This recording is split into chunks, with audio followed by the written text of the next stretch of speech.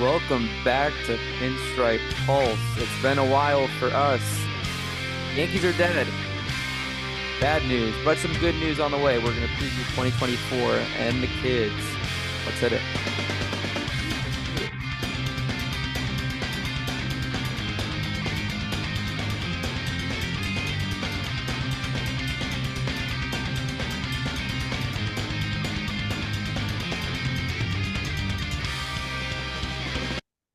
Welcome back, Pinstripe Pulse. It is August 31st at the time of recording. Our last episode was on August 1st, and there's been a significant progression in the dog days of August. If the Yankees weren't already dead at the trade deadline, where we had we were upset with them for the lack of moves or for the lack of direction, rather. It seems that there's a direction now, and that's because the Yankees went 10-18 in August. They are now 65-69, 18 and a half games back of the division, and 10 and a half games out of the last wild card spot. Jake, how are you doing? We know how the Yankees are doing now. I'm I'm finally at peace, I think, all season. Like, this is the first time all season that I felt good and actually like free for once. Um I don't know, seeing the youth movement, which we'll get into in a little bit, makes me feel like excited because you actually have something to look forward to for next season, and then also in the immediate future because we're getting two big call-ups tomorrow. But besides that, I'm doing pretty well today. How about yourself? Doing good. And I'm kind of with you. I'm at peace now. I went through the phases of grief. And I'm at acceptance now. I there was a period in which I wasn't watching games when the Yankees played the Braves. I did not watch an inning of that series. Because I knew they were going to get blown out by definitively the most talented team in baseball. I mean, maybe you put the Dodgers up there now. Um, and I think I would have had nothing new to say, second week, third week of August, past the trade deadline because the Yankees were just losing. They didn't pick a direction. I think the trade deadline was a really missed opportunity for them, and we'll get into some of the moves that they made post deadline before this new waiver deadline. Now, but I'm at acceptance because the Yankees have fully committed to 2024 being over, and that is because they've been so bad. They really do not have a path to making the playoffs. I don't think it mathematically can really work unless, you're talking the Tigers, the Royals, and the A's making significant runs to pull out those fringe wild card teams, and the Yankees just win every game. They need to go 27-2, I think, to make it to 92 wins on the season. To So make it a 92, yeah. yeah, 88 might get you in, but still, that's maybe well, it's that's 18-6. yeah, They don't have that in the tank. no, no. Can Cole give you 15 starts in September? He's like, screw it, I'm just gonna go every second day. Mm-hmm. And the transactions we're talking about, I think we'll start with the guys who were off the team. Yankees finally parted ways with Josh Donaldson on a straight release. So Josh Donaldson, straight from the 60-day IL to being released, he was not even put onto waivers. Josh Donaldson is a free agent now, and the Yankees are on the books for paying out the rest of his contract. And then Harrison Bader was waived by the Yankees, and actually, as of about 1 o'clock today, we just found out he was claimed by the Cincinnati Reds. And I think we'll start there. What are your impressions of parting ways with those two? Start with Donaldson. It's about that time. That should have happened a while ago, honestly. I think every Yankees fan saw that it was clear that he was no longer the player that he used to be, which was an MVP caliber, multi-time All-Star, 800 OPS type of guy. Like, he's no longer that. He was a shell of himself. And bringing him back into the fold, if he came back from the IL, would have been a huge disservice to the Yankees and then also the young guys that are coming up. Peraza just got called back up again. How would that have looked if you have Donaldson taking reps in September when you're not playing for a pennant, you're not playing for a wild card? Like, what's the point? I also think that this is in the best interest of Donaldson as well, because he really probably wouldn't have been able to make it back because of his 60-day IL stint. Had they not released him, he would have been kind of confined to being on the IL. So this is the best case scenario for him. He can actually go to a contender, or he can go back to one of the teams he initially played with to end his career. Best of luck to him. It sounded like it was a classy ending all the way around. The same goes for Bader's ending. It is bittersweet because I think we both loved him. He was a fan favorite. What he did in the ALCS and DS last season was, you can't deny how electric it was. He provided that instant boost that it just was that new blood that you can tell that he was passionate about being a Yankee. He figured out the power for a little bit there. Struggled this season after that second IL stint and never really was the same after that point. Even the defense faltered a little bit. So this is ultimately, like, even though it's tough because he is probably one of the most loved Yankees in recent memory that wasn't, initially a Yankee, it's the right decision just because he was blocking Dominguez and Pereira ultimately. So I'm excited for him to be able to go over to the Reds, who is an instant contender with such a young core that's already performing at such a high level. That's the best case scenario for him as well.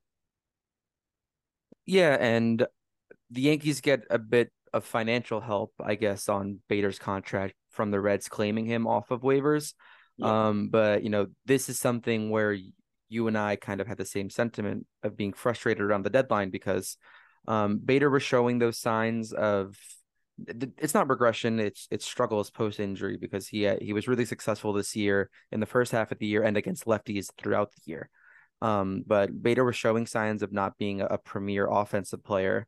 And he was an expendable piece. And I think we knew on July 31st that the Yankees were not going to make the postseason. I don't think August was really bad, but I don't think anything in August really would have changed my mind unless the Yankees went on a crazy streak. And in that month of August, Bader hit 202 with a 247 slugging, a .045 isolated power, putting his WRC plus at 47, which is less than half of a league average player per that measurement. The Reds will take the remaining month of his contract and then he'll be a free agent. But the Yankees just didn't have a fit for him on this team, and they could have traded and gotten a prospect or a piece from him as well as the salary being taken. But now instead of 2 months of salary and a trade piece, they're just giving him a defensive stalwart to a contending team for free. And I agree with the move now. There's no use for Harrison Bader, and now him clearing up the center field spot leaves space open for guys like Everson Pereira and Jason Dominguez, who is the rumor confirmed by Brian Hoke. Jeff Passan, and Jack Curry will be coming up tomorrow. So I agree with the move. Really tough for Bader. In terms of Donaldson, I mean, yeah, well, the same thing. The Yankees aren't competing. I didn't think that Donaldson was the piece you needed to compete this year anyway. The Yankees believed you did. So once the Yankees believed they were stopping competing, they just brought up Peraza, who they needed to with his injury anyway. And Peraza's been playing not great, but they need to let him develop, and we'll see where he gets. But there was no use having Donaldson on the team at the number he had. They had no plans of playing him. He didn't need to go in the 60-day IL. That was the team just putting him there for roster maneuvering. And he even showed it himself by taking batting practice a few times, like a week or two into his IL stint. So good riddance on Donaldson. I mean, he handled it very professionally. I think the Yankees made two really crucial errors, not parting ways with Donaldson in the offseason way early in the year, and not knowing when they should have tried to get value out of Bader, knowing he's not going to be useful. Yep. And you already knew that you had these young kids waiting in the weeds to come up, especially Pereira, who's been sitting in AAA for a minute and performing well in AAA as well. So it would have made all the sense in the world to call him up earlier in the season when you were still competing for something. But the Yankees chose to stand pat, which is the weirdest decision I think that any team has made at this, trade deadline in a long time. Um, it's still very baffling. I mean, Keenan Middleton was an excellent addition in terms of bullpen help. He's been nails every time he goes out there. He's a contributor. Spencer Howard was just released yesterday as well. So that was one of two acquisitions that they made at the trade deadline. For what, really? And then you kept on Did hearing, we see him? Was he on the on the major league no, roster at all? Yeah. no, he didn't make it. So it's just a baffling, like weird kind of. I mean, I get it. It makes sense for they have to protect a bunch of guys for the 40-man or for the Rule 5 draft coming up soon. So they're clearing roster space for the 40-man. Yep. But at the same time, it's like, what was the point of picking up Spencer in the first place? Um, there was no reason. But yeah, I mean, I think that once they accepted the fact that they were no longer in it to win it, all the right moves started happening simultaneously almost within the last week or two. It happened quick. The second we saw Pereira and Peraza come up, even though their performance hasn't been stellar, they have They've been instantly bad. brought energy and like Yeah. just a good aura around the team. There's a little bit of excitement now. You can actually feel the fan base is starting to gravitate back towards watching again. Um, I'm sure the viewership was fine just because they're the Yankees. They're always going to get viewers. You have a bunch of people that always mention people should just stop going to the games. That's not going to happen because the Yankees are one of the most profitable sports organizations in the world. So New York City is such a destination that you're going to have tourists, you're going to have people that are just so loyal and looking for something fun to do that you're going to sell out constantly. That's just a matter of fact. So bringing in the youth movement now was the best business decision because you're going to end up appeasing the fans while also drawing in the marketability. So I'm really excited to see what Pereira, how he develops in particular. I really like how his swing looks, but man, Dominguez and Wells are going to be something else. I think this is going to be really exciting. So first, what do you think of Peraza and Pereira? We'll lump them together because both of them have had over 30 plate appearances since being called up and have looked poor. Still small Yeah, sample size. yeah. I Um, mean, the numbers but are atrocious. That's for yeah. sure. But Uh, what do you think of their you mentioned you like Pereira swing. What do you I mean, Peraza's been stellar defensively. yeah, What do you think of what they've shown so far, especially Pereira, who we've seen a lot less of at the major league level? yeah. I'll start with Peraza just because we've seen more of him. We know kind of what his player profile is. If he's a glove first shortstop or third baseman, wherever he ends up, I think it's going to be third base. I really like how Volpe has looked as a shortstop. Honestly, like I'm not concerned with him at short. That's a different story altogether. But if Peraza's a glove first infielder who can hit decent, like we're talking like a 750 OPS, maybe 730 at the bottom end, 720, that's a very productive player because he's going to give you gold glove caliber defense. And Yep. he does have some pop in that bat. He just hasn't shown it yet this time around. Last season, he was on full display when he came up with the Yankees. He was hitting around like 305 in the small sample size that he played in. So we know it's there. I think that his confidence has been rattled a little bit just because of the way that the Yankees have handled him. Um, like we thought that he was going to end up getting traded just because it felt like they don't respect him fully as a player. It's really hard to say that now just because he is getting that opportunity, but it did take a long time for him to get called up. So I hope to just see him become a league average bat, and then if he has more than that, that's great. But the glove is what he's there for. Pereira is interesting because I really do like his swing. I just think that he's not fully comfortable in the box yet in the big league level. Like it just seems like his footing is a little bit off.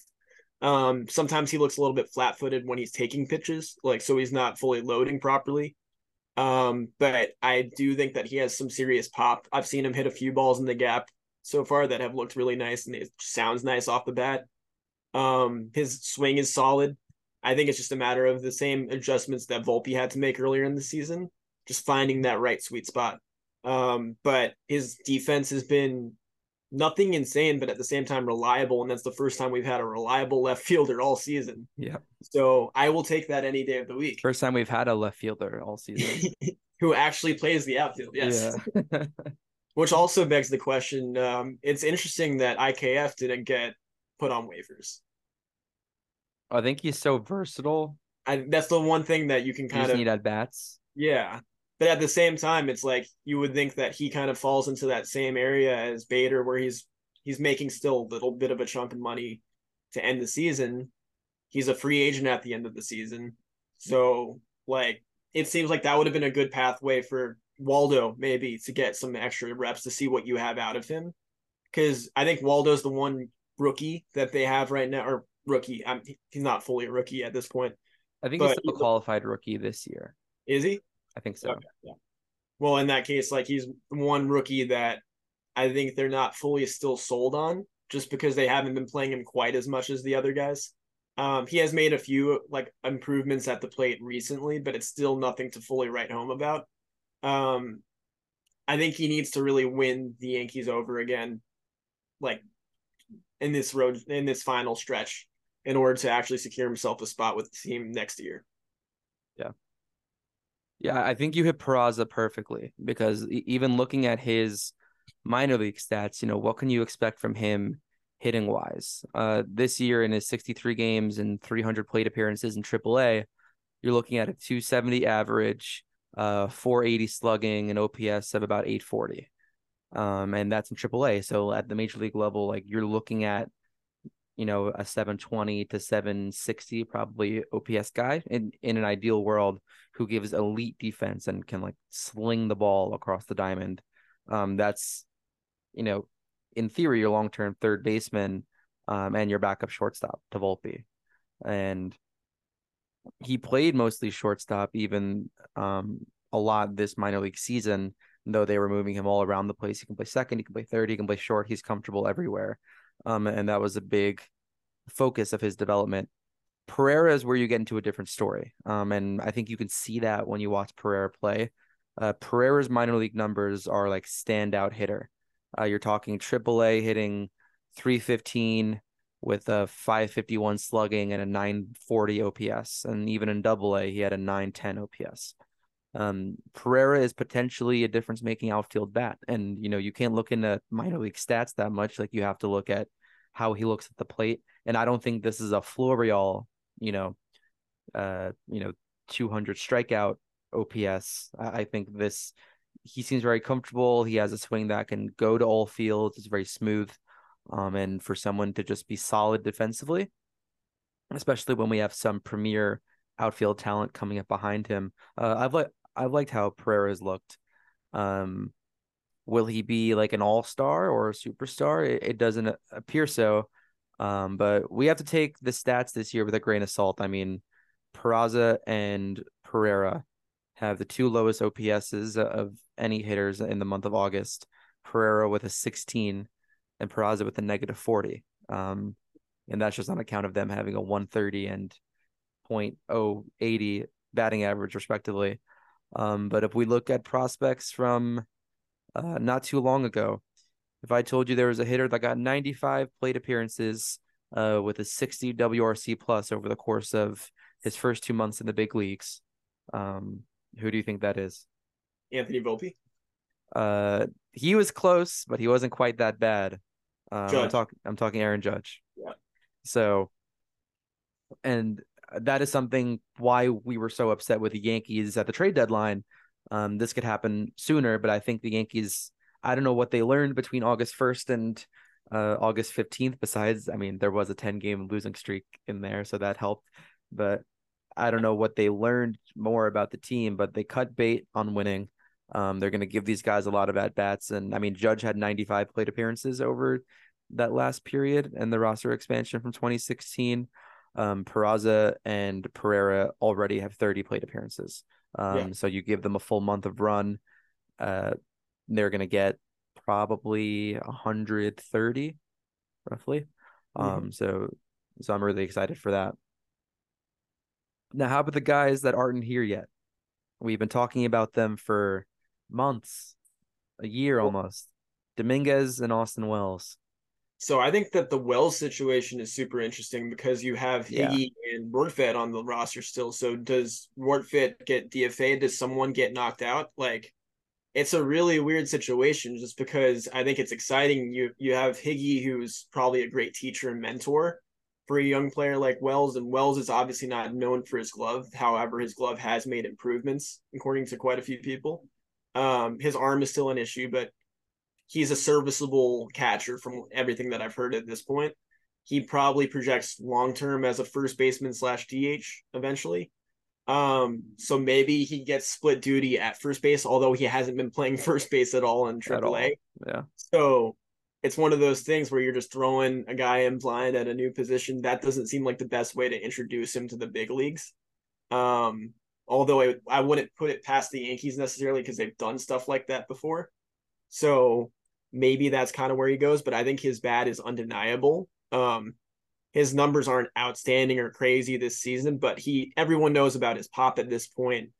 They've been saying he's a major league ready bat for now, like what, 2 years, two Mm-hmm. seasons. Yep. So he's been ready to go offensively. I think they've just been waiting for him to get the proper amount of reps on behind the dish and make sure that he was good catching guys like Cole and Schmidt and all the major league guys. So I'm really excited. He's another lefty bat that we're going to greatly need in the middle of that lineup. And then when it comes to Dominguez, this is really fun because he is on a hot tear right now where he just is hitting the fucking cover off the ball. He's hitting literally anything that comes to him. So For context, he had 9 games in Scranton.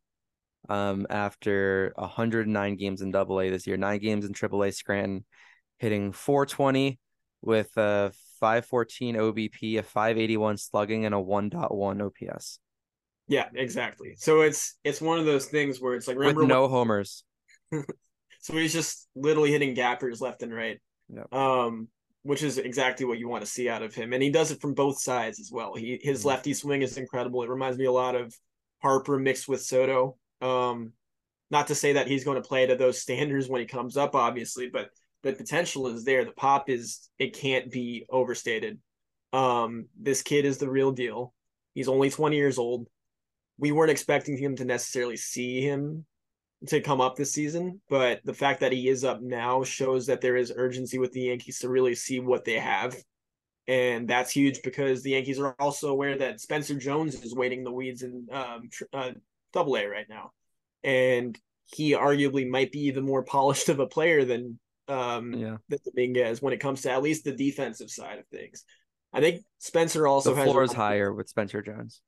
he also has like 30 to 35 stolen bases. One of our teammates actually is an agent, and he says that he has seen both guys play quite a bit, and he is way more impressed by Jones than Dominguez, which is really interesting. But I think it's just the Yankees were forced to essentially call him up because of how well he's playing. It's the same concept of calling up Hoy Park back in 2021 when Park was tearing the cover off the ball for that little month stint, except this time it's like your top prospect in the entire farm. And it's not some random 26, 27-year old. So this is a big moment for the Yankees just because it's showing a willingness to truly like deep dive into the youth movement. And we're going to see in the next day, 2/3 of the lineup is going to be rookies. And that's crazy. Wells and Dominguez are significant towards the Yankees' attitude this season and potentially beyond because Wells and Dominguez are like the two prospects the Yankees have that are like high potential guys, but they're not ready. There's a lot of holes at the major league level. So if you're looking at a team that still expects to win, I think Austin Wells and Jason Dominguez are potentially really fortunate that the Yankees shit the bed this year. Because in the Yankees organization, I don't think, you know, Jason Dominguez, he doesn't have quite the raw tools, but Jason Dominguez is kind of like an Ellie De La Cruz, where the raw tools are there. The Reds were like, bring him up to the Reds weren't even competing before De La Cruz was on the roster that much. Bring him up to the roster. We're in a bad division. And we don't care really if we make the wild card, like we're developing for the future. And De La Cruz's raw tools have been refined consistently on the major league level. Like he came up and he tore the cover off the baseball for 3 weeks. He's been tested and now he's kind of proved himself, and the raw tools are getting polished by MLB resistance, if that makes sense. But Dominguez and Wells, I think we're going to see them come up, and I think they're both going to struggle, but we're going to watch them and be amazed.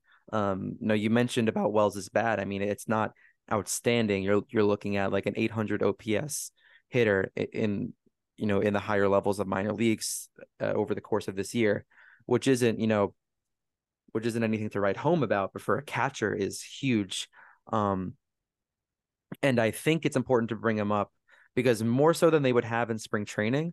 In spring training, the Yankees every year, even next year, they should go into a year with an expectation to win. So you have to be very mindful of how you go about your pitchers because like you need to pair them with cat like you're there to get your pitchers, your MLB pitchers right for the year, not to develop your minor league catcher. Now, the Yankees are playing the rest of the season with no expectation to win. Here is where you put Austin Wells behind the plate and see how can he manage catching, because we can't have another Gary Sanchez situation. Gary Sanchez was a great hitter, but if Austin Wells can be an average to plus catcher, giving a 750 OPS, that is incredibly valuable in today's game. Because today with the DH, like catchers are treated like a pitcher. Like they hit 170 and they slug like 250. Austin And Hedges. Austin Hedges, yeah. Like if you can call a good game. I mean, heck, Jose Trevino was brought in with that intent. Um, and I don't know if Trevi will be around, but to have Wells come in and catch major league pitchers, like see where he is, because Austin Wells is like potentially an all-star high level catcher. I don't know that he's good enough of a hitter right now to do that at first base. I think he's an average first baseman given his hit tool. And he has that pop and he can pop off, but that's really important as like a catcher who can call a decent game and can run into a homer hitting sixth or seventh is where Austin Wells could be super useful. And I think the same is with Jason Dominguez, where like you see him in the minor leagues. I mean, it's kind of like Vlad Guerrero when he was in the minor leagues. He just tears it up, sprays doubles like all around it. He has all of the like the physical tools at a professional level. So now it's just a matter of refining that. Like he can keep up. It's just a matter of refining them with crafty, and with consistent elite players that don't make as many mistakes as minor league players do. Because Dominguez punishes every double A, triple A pitcher's mistake. He has to learn how to do that with pitchers that barely make mistakes or don't make mistakes. And I think the chance to run him out for a month and let him struggle like you did with Aaron Judge is going to be especially useful for Wells and Dominguez. And I think the silver lining of all of this is that we're fortunate. And I think those two are fortunate, especially because in a year where the Yankees are expected to win, let's say the Yankees are chasing a wild card come August next year. I think Dominguez doesn't even debut until June, July, because the Yankees feel they have to. But I Yeah. think they do a half-assed effort about playing him Mhm. because there will be struggles. And if there aren't struggles, that's phenomenal. This guy has been hyped since he was 16 years old. I'm trying to level set expectations. Um, he, I don't think he's pro ready physically, and I think his approach is there, but he just needs that major league talent refinement.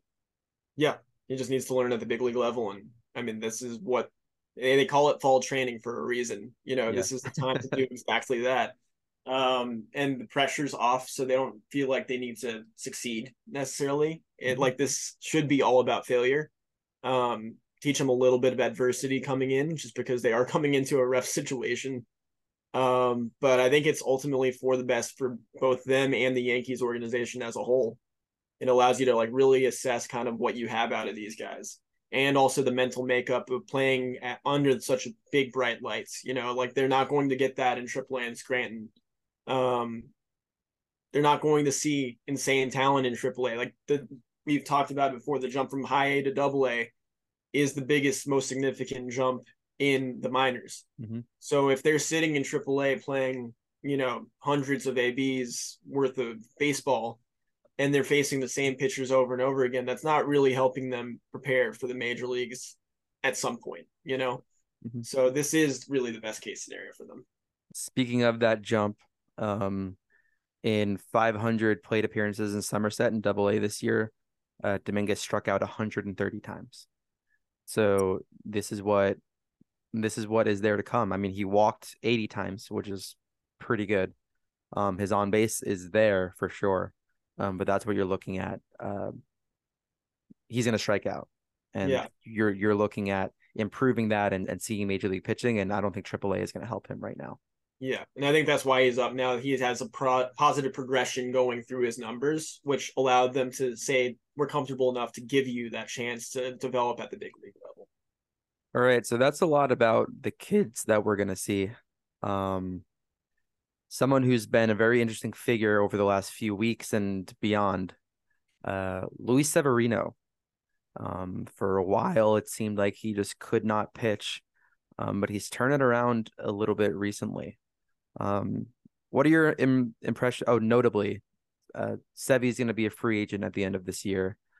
He has by far the worst stats of anybody on the team. What are your impressions of Sevy? I mean, there was a stretch where, what, for 6 weeks, 7 weeks, 8 weeks, he was the worst pitcher in baseball statistically, and his confidence was at an all-time low. He said he was pitching like the worst pitcher in baseball, so like he was well aware of it. You could tell that he was pressing, like the velocity was there, but everything was a cookie down the middle. Every single pitch was just getting hammered, and you really felt like there was a serious chance that he was going to get DFA'd, and that doesn't happen. The Yankees continue to throw him out there, which I was very skeptical about the last few weeks and apathetic towards. But he did, to his credit, turn it around the last two starts. He's had two back-to-back gems, and the velocity has been up to 99, 100 consistently, like later in those outings, which is very impressive to me, just because like it's not just like it's 99, it's 99 with life and ride up in the zone. And his biggest issue is he was missing middle down for a lot of that stretch where he was just terrible.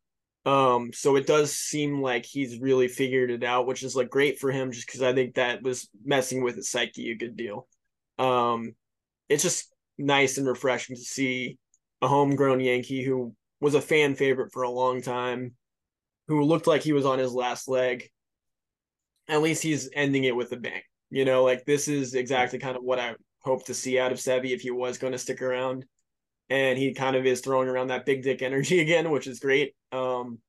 He's going to end up getting an interesting contract next year. We're not really fully sure what that's going to look like, but the best of luck to him. I'm just happy to see him succeed a little bit. It's been really bizarre because for a little bit, I mean, he just couldn't get anybody out. We're looking at his previous appearances. I mean, he went July 1st at St. Louis, 9 runs, 7 earned, 4 innings. Against Baltimore, 7 earned, 2.2. Then he went 1 earned, 6, 3 earned, 6, 9 earned, 3, 5 earned, 4, 4 earned, 2, 4 earned, 4. And then his last two outings have been shutouts, 7 innings each, no earned runs against the Nationals and the Tigers.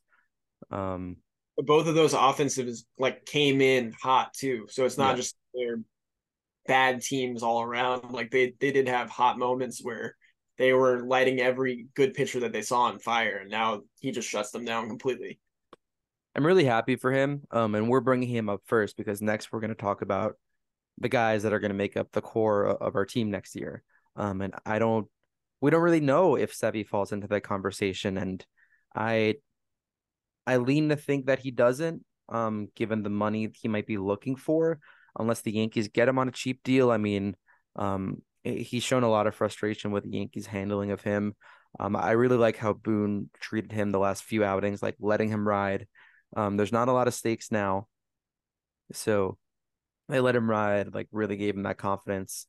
Um, and so I don't think he stays with his team. I mean, we'll see what the market is, but I mean, like Tyone's been one of the worst pitchers in baseball, and he, garnered a lot of pay, and the Yankees never showed interest in signing him back, despite him being good for the Yankees and showing some signs. Yeah. He has a very complicated injury history. I mean, at one point he was the best pitcher on this team, and now he might be the worst starter. But good for Sevy. Yeah. I mean, I think that when it comes to the pitching market, there are other pitchers that they're more interested in. Blake Snell makes a lot of sense. Yamamoto from Japan makes a lot of sense as well. I think that's where they allocate their funds, especially if they are going for the youth movement.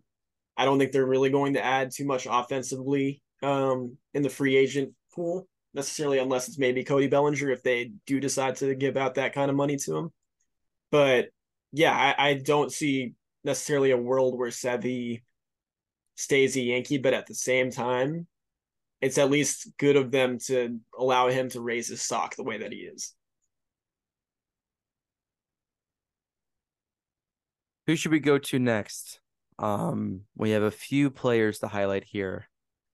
And I think I want to start with Garrett Cole. Go for it. It is such a shame, man, that this year is the year we're getting this from Garrett Cole. I mean, it's right in line with what he's been doing. Um, Garrett Cole has a 2.95 ERA. He's giving up 1 homer per 9 innings, which I think is the significant stats that is bringing his ERA down. He leaves 80% of runners left on base. He doesn't even have as many strikeouts as he's had in previous years. I mean, he's like sitting at around 9 Ks per nine when he's usually at like 12 to 13 even. Um, he's been phenomenal, man, and he's been the one bright spot. Like every Garrett Cole game that he pitches, I definitely watch. That's a appointment viewing still. Um, and it's such a shame that is happening now. I think the Yankees have to make a decision on picking up some years of his contract. There's something weird with his contract. I think Um, the option that comes up 2024, they have to pick it up before he gets a chance to go to or he can opt his out. option. Yeah. Gotcha. He's been phenomenal. I mean, what have you seen from Garrett Cole, and how do you feel about him for next year and kind of the rest of his Yankees tenure? He's already been with us for 4 years now. That's crazy. I mean, I think COVID kind of fast tracked that 4 year period, but at Yep. the same time, he's a perennial Cy Young winner and then also Hall of Famer at this rate. Um, he's going to end up what? How many innings does he have now? Do you know that off the top? Off the top of my head, looking right at a stat page, 174. Yeah, so he's going to end up with 200 innings pitched. Oh wow, yeah, well over it. Yeah, he's going to. I've probably like sixth or seventh season with 200 innings pitched at least. Very few pitchers can say that He is they're sixth, yeah. yeah, it's something that you don't see very often. I think that a lot of Yankees fans were taking that for granted for a while.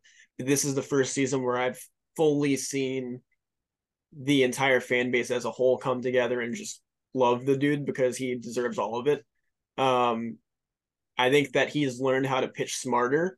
So he's not focusing on the strikeout nearly as much, which is what got him into trouble quite a bit. He would challenge guys at the bottom of the zone and they would end up hitting bombs on him. And then he would get into these crazy 2-2, 3-2 counts where it's just like foul ball after foul ball because he's trying to get to that put away pitch. Now he realizes I can maybe take a little bit off of it. So rather than throwing 98, 99, 100, he can just sit 94, 95 at times comfortably and then dial it up when necessary to get like a big out. But he knows that he can get that double play ball, up the middle because he has the ground ball capabilities now. He's really pitching towards his well-roundedness, and that isn't something that we necessarily saw every season that he's been a Yankee. This is the first time that he's pitching smart, like really smart, and he's always been a thinker on the mound. Like you can tell he's a perfectionist. He wants to pitch his best possible way, and a lot of the times it looked like he was trying to go for 15 strikeouts a game, which just isn't sustainable. But I'll take the 9 strikeouts per 9 innings any day of the week because that means that he's giving up fewer home runs and fewer hard hit balls and fewer walks. Everything in turn has improved numbers wise. And you need to do whatever it takes to keep him a Yankee for the rest of his career. This dude is Justin Verlander 2.0, maybe even better. It's a really interesting contract situation. Cole is turning 33 in 2 weeks.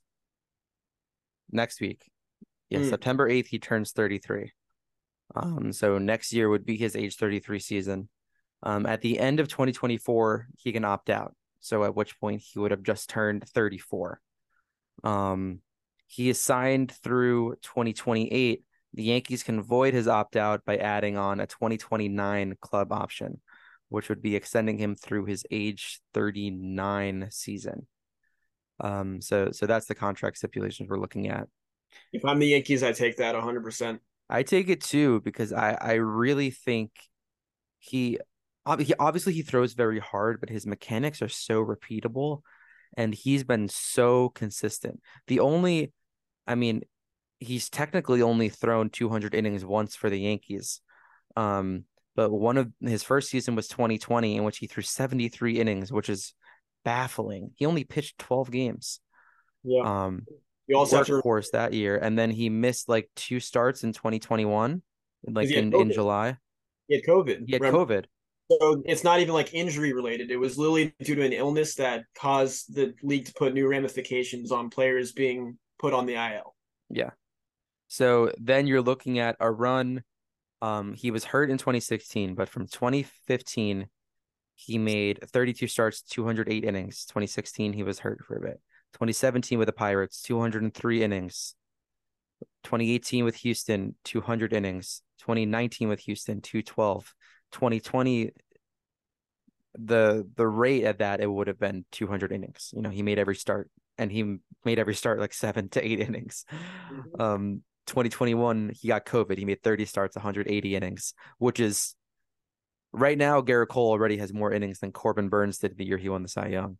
Yeah. Um, 33 starts last year, 200 innings, and he's going to be well over that this year if he completes his remaining 5 starts. I think it would still be. And I So, believe he also has something like 23 starts this season with more than 7 innings pitched and like less than 2 earned runs, yep, which is crazy. it's absolutely insane. Yeah, you look at a game log, you see, uh, I see 1-5. Everything starts with a 6-7, earn 8, and there's a nice 9 in there too. Mm-hmm. That was a fun one. Um, yeah, he's been phenomenal, man. I definitely take him. Who's better than Cole? I really don't think there is anyone. I mean, like you can say talent wise, there might be guys that have better stuff. Like I think that Alcantara might have better stuff. Like But Sandy's had a bad year. exactly. That's the thing is like it's not sustainable for a lot of these dudes. Like you could have said that DeGrom had better stuff, right? Mm-hmm. But if you can't pitch 150 DeGrom innings, does. DeGrom is better, but he's not more not, valuable as yeah, a and he's not pitcher. able to play. Yeah. He's not able to stay on the field, so it's just like it's not worth handing that kind of money.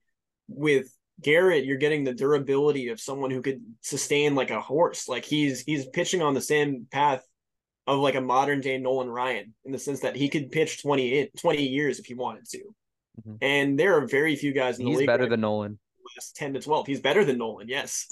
So that's the thing. And like he has more command. He might not have the same zip on the fastball, but like he's able to ramp it up when he needs to ramp it up. There really isn't a pitcher that is like Garrett Cole out there. And the thing is, he's going to age like fine wine. I think he's going to end up on a similar trajectory to a Verlander because they have very similar body types. And I think Verlander and Kershaw are like two guys that I would use as the benchmark for the aged veteran that is still very effective. I can see Cole just perfectly transitioning into that situation when he gets to like 36, 37. Yep. I So mean, one extra year in 2029, it's nothing. yeah. I mean, looking at the Cy Young races the previous years, I mean, you're talking Verlander, Cease, Manoah, Otani, Fromber. All of them are not having as good of a season as Garrett Cole is this year. Garrett Cole was right. That was probably his worst Cy Young year. Year before, Robbie Ray, Garrett Cole, Lance Lynn, Nate Eovaldi, Carlos Rodon. All of them are probably out of the top 5, right? Like Yeah. well, I mean, Evaldi's having a great year, but Mm-hmm. Evaldi's back, but Evaldi in 2022 is nowhere to be found. Yeah. 2021, well, that was 2021. 2020, Bieber, Maeda, Ryu, Cole, Keuchel. Yeah. None of those guys. Not even close. Verlander, Cole, Morton, Bieber, Lynn. Like it's Cole. It's Cole, It, man. it's not even close. Cole, Verlander, Snell, Kluber, Sale. Like Snell's back, but he every year. And this is Cy Young voting. This isn't even a great metric. Like if you went by pitcher WAR, Cole is 2 or 3 and this year he could be 1. It takes innings, strikeouts, and like appearances to really accumulate that WAR. And 2018, he had a 7.5 WAR. very few position players get to I that. I cannot believe that Justin Verlander won that Cy Young. It's stupid. Yeah, it's so dumb. But How Cole's many getting it this strikeouts year. do you have? Like 300, what was it, 320 or something? Yeah, It's fucking crazy. that's wild. Um, to the hitting side, I think, and you can correct me if you think I'm wrong. I think there are three hitters that are, or four hitters rather, that have played this full year that are gonna be like the foundation of our team next year. Yeah. Um, and there's one maybe we have a conversation about that's outside of that right now. I'm talking Judge, DJ, Volpe, and Glaber. Yeah. That's pretty much what I've got. Yeah. Um, We're do we not have to keep Glaber at this point? I think we might, right? Like, he's played himself into a spot where he's one of the most reliable, and he has the same testament of durability that we just talked about with Cole. We really can't, like, he makes these mental lapses every now and then that are just bizarre. Like the way that he threw the ball away today. today that was It was one of those things that I was already happy because Volpe hit that game tying home run, that I was already well past the point of expecting them to win. But Yep. like that throw was just so off that it was comical. Um, but I will take those kinds of mistakes because he is providing so much at the plate, and it's not like he's just free swinging and hoping for the best. Like it's not like a hobby bias stat line. He's striking out like 14.5% of the time this season. That's elite. That's really fucking good. He's by made, far the best on the team. yes, he's made significant strides in terms of like knowing when to shorten up his swing and just put the ball in play. And he's still hitting the ball hard in those situations. And he's hustling pretty well on the base pass. He does make those mental lapses like that we've talked about. Everyone knows about them. But he's also only 26 years old. And if there's anyone outside of Judge that is like young enough and limber enough that is a veteran to play on this team still, it is Gleyber Torres. It'll be interesting to see what those contract talks will come out to. I think they should work on signing him long term because I don't fully. That's another thing is like I would prefer to have him and Peraza on the team at the same time because I feel like if you just have Peraza replace him, you trade away Torres. You don't fully know how what kind of offensive production we've already talked about that you're going to get out of Yep. Peraza. Mm-hmm. So losing an 800 OPS bat is brutal, especially when your offense has been dying for offense. And if he's Glaber, if Peraza is Glaber, like that's great. But looking at what Glaber Torres has done the last few years, like he has his ups and downs, but like Glaber Torres is a solid offensive player at the big league level. I mean, right now he's in a hot streak. His last month, you're looking at a 1.04 OPS, a 188 WRC plus, and that's with 118 plate appearances. Like really good. You look at his season as a whole, it's right back to what he does every year. I mean, 270 batting average, that would be his career high other than his 2019 All-Star year, which was just 278. You're looking at a WAR of 2.9 right now to date. So, he's a 3 WAR, like his major league season, 2.5 WAR, 3.6 WAR, 1.3 in 2021. That was when he was the bad shortstop last year, 2.9, this year, 2.9. This is really invaluable. And I think we're seeing now, like Donaldson, us talking about trading Glaber was always because, oh, the Yankees aren't going to get rid of Donaldson. Donaldson Yeah, out of the picture. Peraza's at third. DJ's playing a flex position. DJ's playing a lot of first now because Rizzo's hurt. But Rizzo comes back in now. Like DJ and Peraza are your rotational players, and that's what the infield looks like. Glaber, I think, should stay. And good for him. He's looked phenomenal. He's been dangerous to all fields. Like really impressed with how he's looked, and I think it's good for him and the Yankees to like they give him a contract, like instill that confidence in him. Gleyber Torres was the top prospect above Aaron Judge. Like he was the guy for the Yankees going back to 2016, 17. Ever since the Aroldis Chapman trade, like getting Gleyber Torres, he was the number one prospect for the Yankees. And he's having a number one prospect career, like, not Hall of Fame All-Star, but like this is what most, not even most, this is what you ask for in your top prospect. And he's delivering. yep, top 5 to top 10 second baseman in the game right now, Yep. especially if you're looking at offensive production. Um, I guess that kind of leads into DJ then, because DJ has fully resurged his career in the second half. He is looking like DJ of the old plus some pull side power. that we didn't see out of him in even 2019. Crazy pull side power, man. He's turning on fastballs on the inside. This is what makes me so excited about him is he's like hitting good pitches on the inside part of the plate and just turning on them and catching up to them. And he is what, 34, 35 at this point. So he's getting a little bit old. But at the same time, his hands aren't slowing down. They're speeding up. And I think his body's just in such sync right now that he's moving so fluidly in the box. He's loading on time. He's loading early. He's balanced on his back foot again because it appears that injury is no longer an issue for him, which I think it was bothering him earlier in the season. That's when we were seeing him roll over a lot. We were seeing him cast a little bit with his hands. Now he's just hitting the ball so direct and really just elevating hard, like balls up in the zone. It's impressive, and his versatility is going to put him in like a rare position for a Yankees veteran next season to actually be safe, I think. If at minimum it's raising his trade stock, but I don't think that you need to trade him at this point because he is only making 15 million a year. He could play third, he could play second, he could play first. And if he stays healthy, he's still an asset. And he's also the type of contact hitter that you need to balance out all the strikeout heavy players in this lineup. DJ has gotten his numbers back up to a 100 WRC plus on the year. He's had a real down year. And you mentioned him being out of sync and casting early on in the year. DJ's hands are still they're quick. They're still there. And I think the problem you mentioned, like casting happens really when your top half is out of sync with your bottom half. Like you think you're going to hit the shit out of a ball or you think you're going to hit a hanger. And you like just go out and you flail out in front of it. And you mentioned that like juice ball era DJ, like the home runs that he got out, like everything went to right field, and then he'd hit like a loopy home run, like 330 at the stadium, right down the foul pole.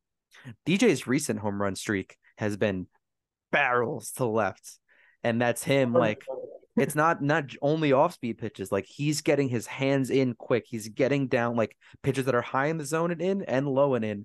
He's getting his hands its barrel inside, and he's hitting liners like 400 to straight away left field, like balls that go straight over the left fielder's head. They don't even turn around for.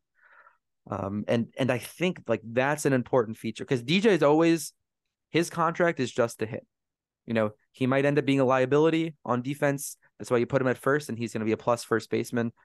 There's 3 years left on his contract. He is 35, so we're going to have him and he just turned 35. So we're going to have him for his age 35, 36, and 37 years. Anthony Rizzo, there's still another year on his contract. DJ can be a flex infield guy, and then the last 2 years you're talking about a first baseman, probably once Rizzo's contract is up. But DJ in the past month, man, I mean, you went right down the line of WRC plus because we have Glaber and DJ's number 2. He's a 150 WRC plus in the month of August, a putrid month of August, mind you, for the Yankees as a whole. He's walking at a 12% rate. His on base is 380 and his batting average is 290. Like that's what you're looking for with DJ. It'll get him to an OPS of 890. And if DJ can sit, 275, get on base 350, you're looking at a really important player for the Yankees. And he's looked good. And that's something that's really promising for next year. Not only does he look good, it just looks sustainable. It doesn't look like this is just him on a hot streak right now. I think it's been long enough. The sample size is big enough, being the second half of the season, that I trust that he can repeat something similar to this again next season. As long as he stays healthy, that is the biggest thing with DJ. Yeah. When he loses his lower body due to injuries, that's when he falters. He has not faltered one bit in the second half, and I'm really curious if he's probably worked with teacher man Aaron Judge's hitting coach, but I know that he spoke also wonders of Sean Casey, and it seems like this is one of the positive impacts that Casey has had on the team, amongst other guys as well. I think he's definitely helped out with Volpe, just like polishing a young rookie like that. But when the veterans are responding really well to you, that's a huge sign that something right is happening. And it's like you might not see that as a whole offensively because that's still like the numbers as a team are not great. Like they're still pretty bad. But you're seeing individual improvements that are significant to the outlook of the team for next season, and that's huge. The Sean Casey part is really interesting because I think when you're talking about a 35-year-old MLB veteran hitter, I don't think a collegiate hitting development, batting instructor, hitting coach is what you need, which was Dylan Lawson. And Sean Casey is a like-minded hit first. I mean, that's how he was as an MLB player. That's what his philosophy was on MLB Network. And I think and I hope we're seeing some of Sean Casey's magic with DJ, and I hope that endures. Moving on, we have two more guys left. By WRC plus, who do you think is next, the best hit Yankees hitter in the month of August? It's tough. Volpe. There's, it's a trick question. Volpe and Judge both have a Yeah, 129 OPS plus, but yeah. let's talk about Volpe. I mean, he's looked great. Like, I don't think people understand how. I think some people understand. I'll put it that way. There are still quite a few people that undervalue him as a shortstop. He has been the most reliable shortstop we've had since arguably Jeter. Like, I think that Didi showed flashes of being a super reliable fielder, but he Peak never DD. was really great. Volpe is like a top three defensive shortstop right now, and it's just casually being overlooked because he had a bad OPS for most of the season because his average was, so low and he struggled early on. Like, so the people were looking at the offensive stats being like, oh, like on top of that, he doesn't have a good arm, so he must be bad. It's like, no, he's actually covering a lot of ground. His glove side is fantastic. Um, his range is really good. He's making throws like he's not Ellie De La Cruz at shortstop who's throwing 99 across the diamond, but he's still like throwing efficiently enough to make the throws accurate and on time. And I've seen nothing from him that indicates that he's destined to only be a second baseman. I think that's No. crazy talk. And from the offensive perspective, like he's going to have he already has a 2020 season in the books right now. It could potentially improve to 25-25 even. The pop that he's displayed, especially that home run today, like where he hit a hard line drive to right field The to right field tie the corner. game up, Yeah. was clutch as hell. Not only was it clutch, but it was That's a also deep right. That's a deep true right field. his pop is like you can't overstate it anymore because the dude is legit. Like he really stays closed as long as possible. His hips are way more disciplined. He's staying back Yeah. while moving forward at the same time. Hmm. It's that perfect balance of coiling and then also just unloading the barrel at the right time. Everything is the same way that DJ's clicking. It's the same thing with Volpe, except Volpe is only 21 or whatever, 22, 21. He is going to have a great career with the Yankees. This is a dude that could easily have an 800 OPS season next season, maybe even more than that. Like his upside is tremendous, and I think that bringing his friends up, that the way they are doing right now, all the players that he's been comfortable playing with in the pipeline, that's only going to add to his confidence because these are guys that he's been shooting the shit with in the dugout for 3 years now. So this is huge for his development. In late May, we had June Lee on the podcast, and we were expressing concerns about his bat and how he looked and mentioning some of those bad habits that you were talking about. And June was more positive, and he assured us like Volpe's going to have a month where it's not going to be MVP numbers, but like he's going to show you that he's like a major league shortstop, like he's the guy. Um, and that was August. Uh, and he had runs in June and July as well. I mean, Volpe had an 840 OPS, a 250 batting average, a bunch of big home runs, a 129 WRC plus.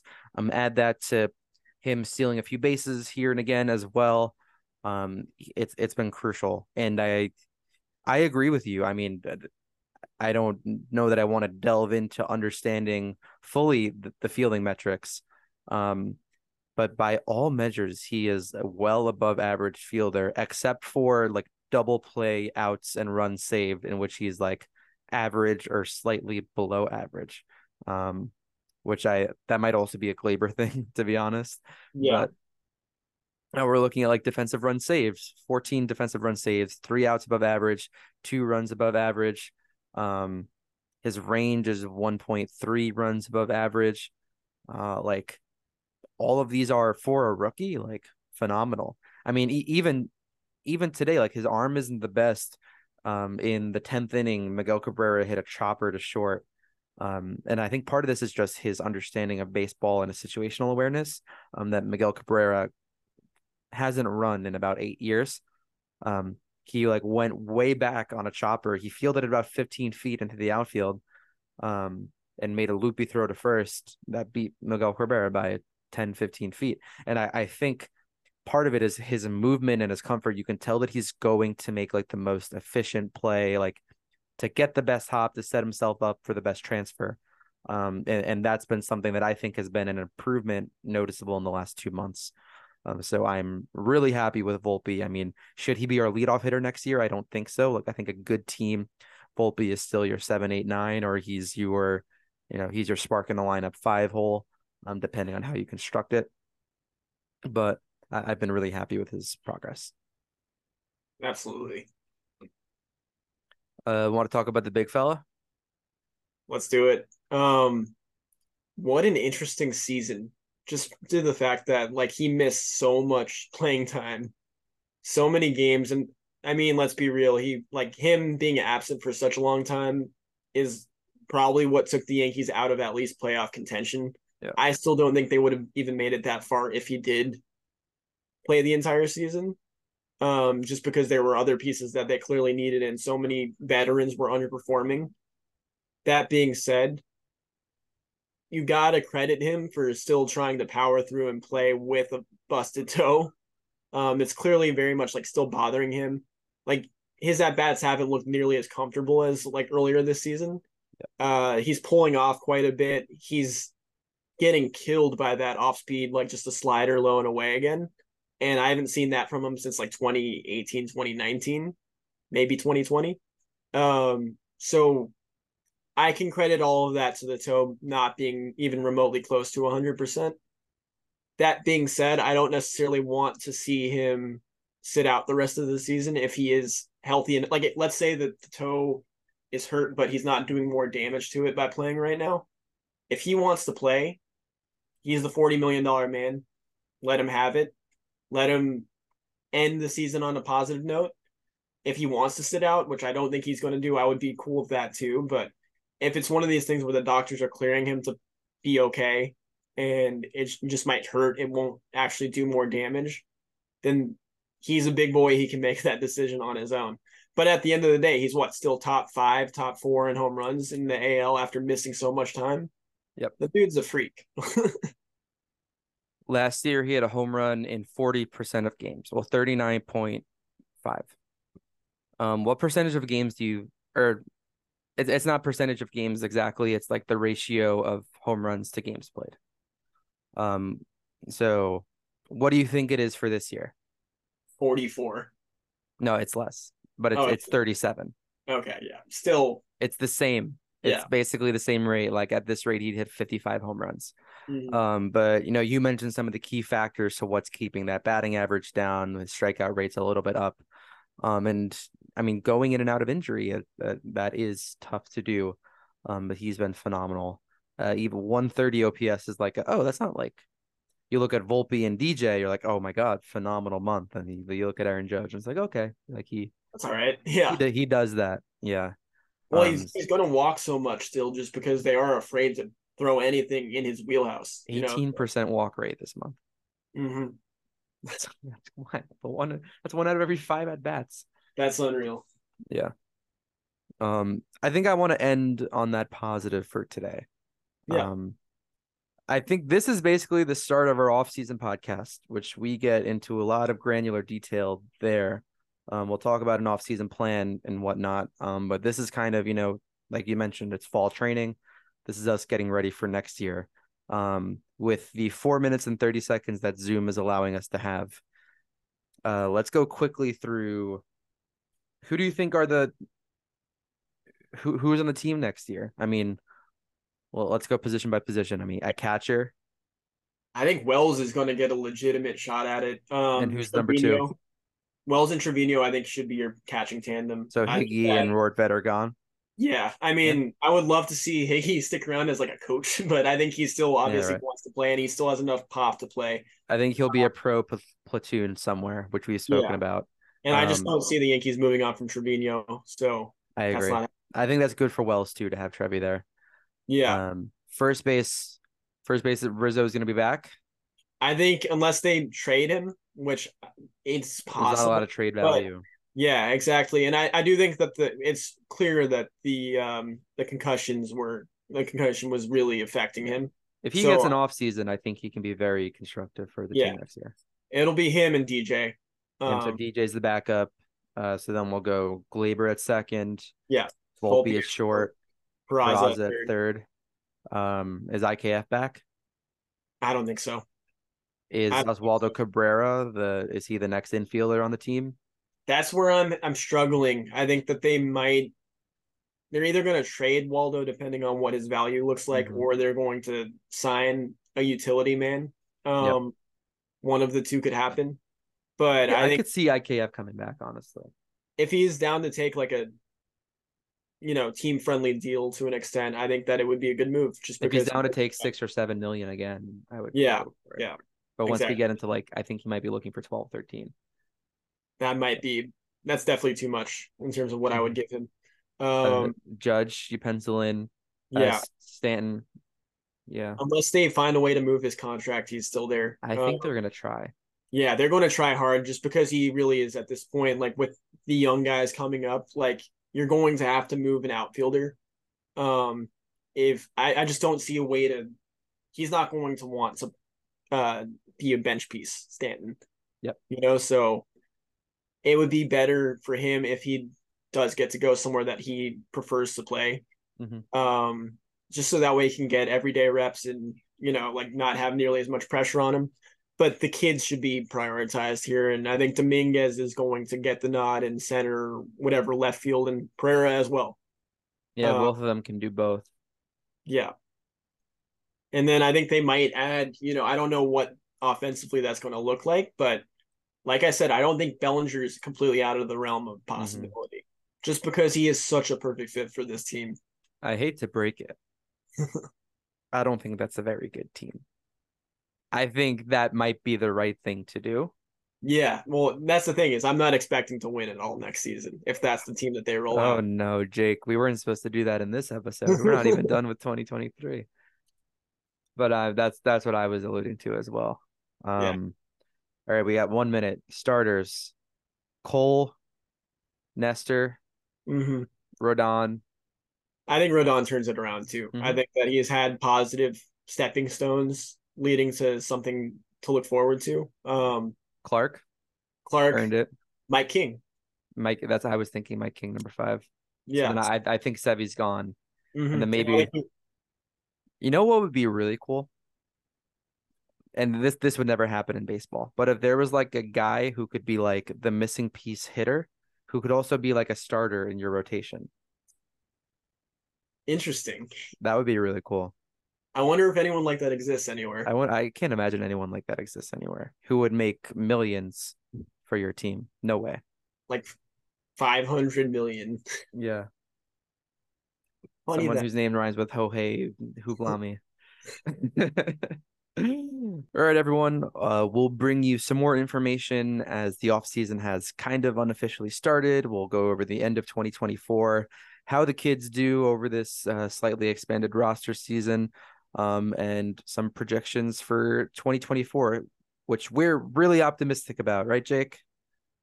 Totally. Great. um, Thanks for listening. Please share, follow us everywhere at Pinstripe Pulse Pod, at Pinstripe_Pulse on Twitter, where if you want to follow along with the feel of the game, Jake's super active, tweeting along on Twitter. So we'll definitely be there. A little bit on Instagram, YouTube, not really on TikTok of recent, but please share with friends. We appreciate you guys listening and all the friends who are asking us where we've been. Here we are. Appreciate you guys looking out for us. But until then, go Yanks. Let's ride.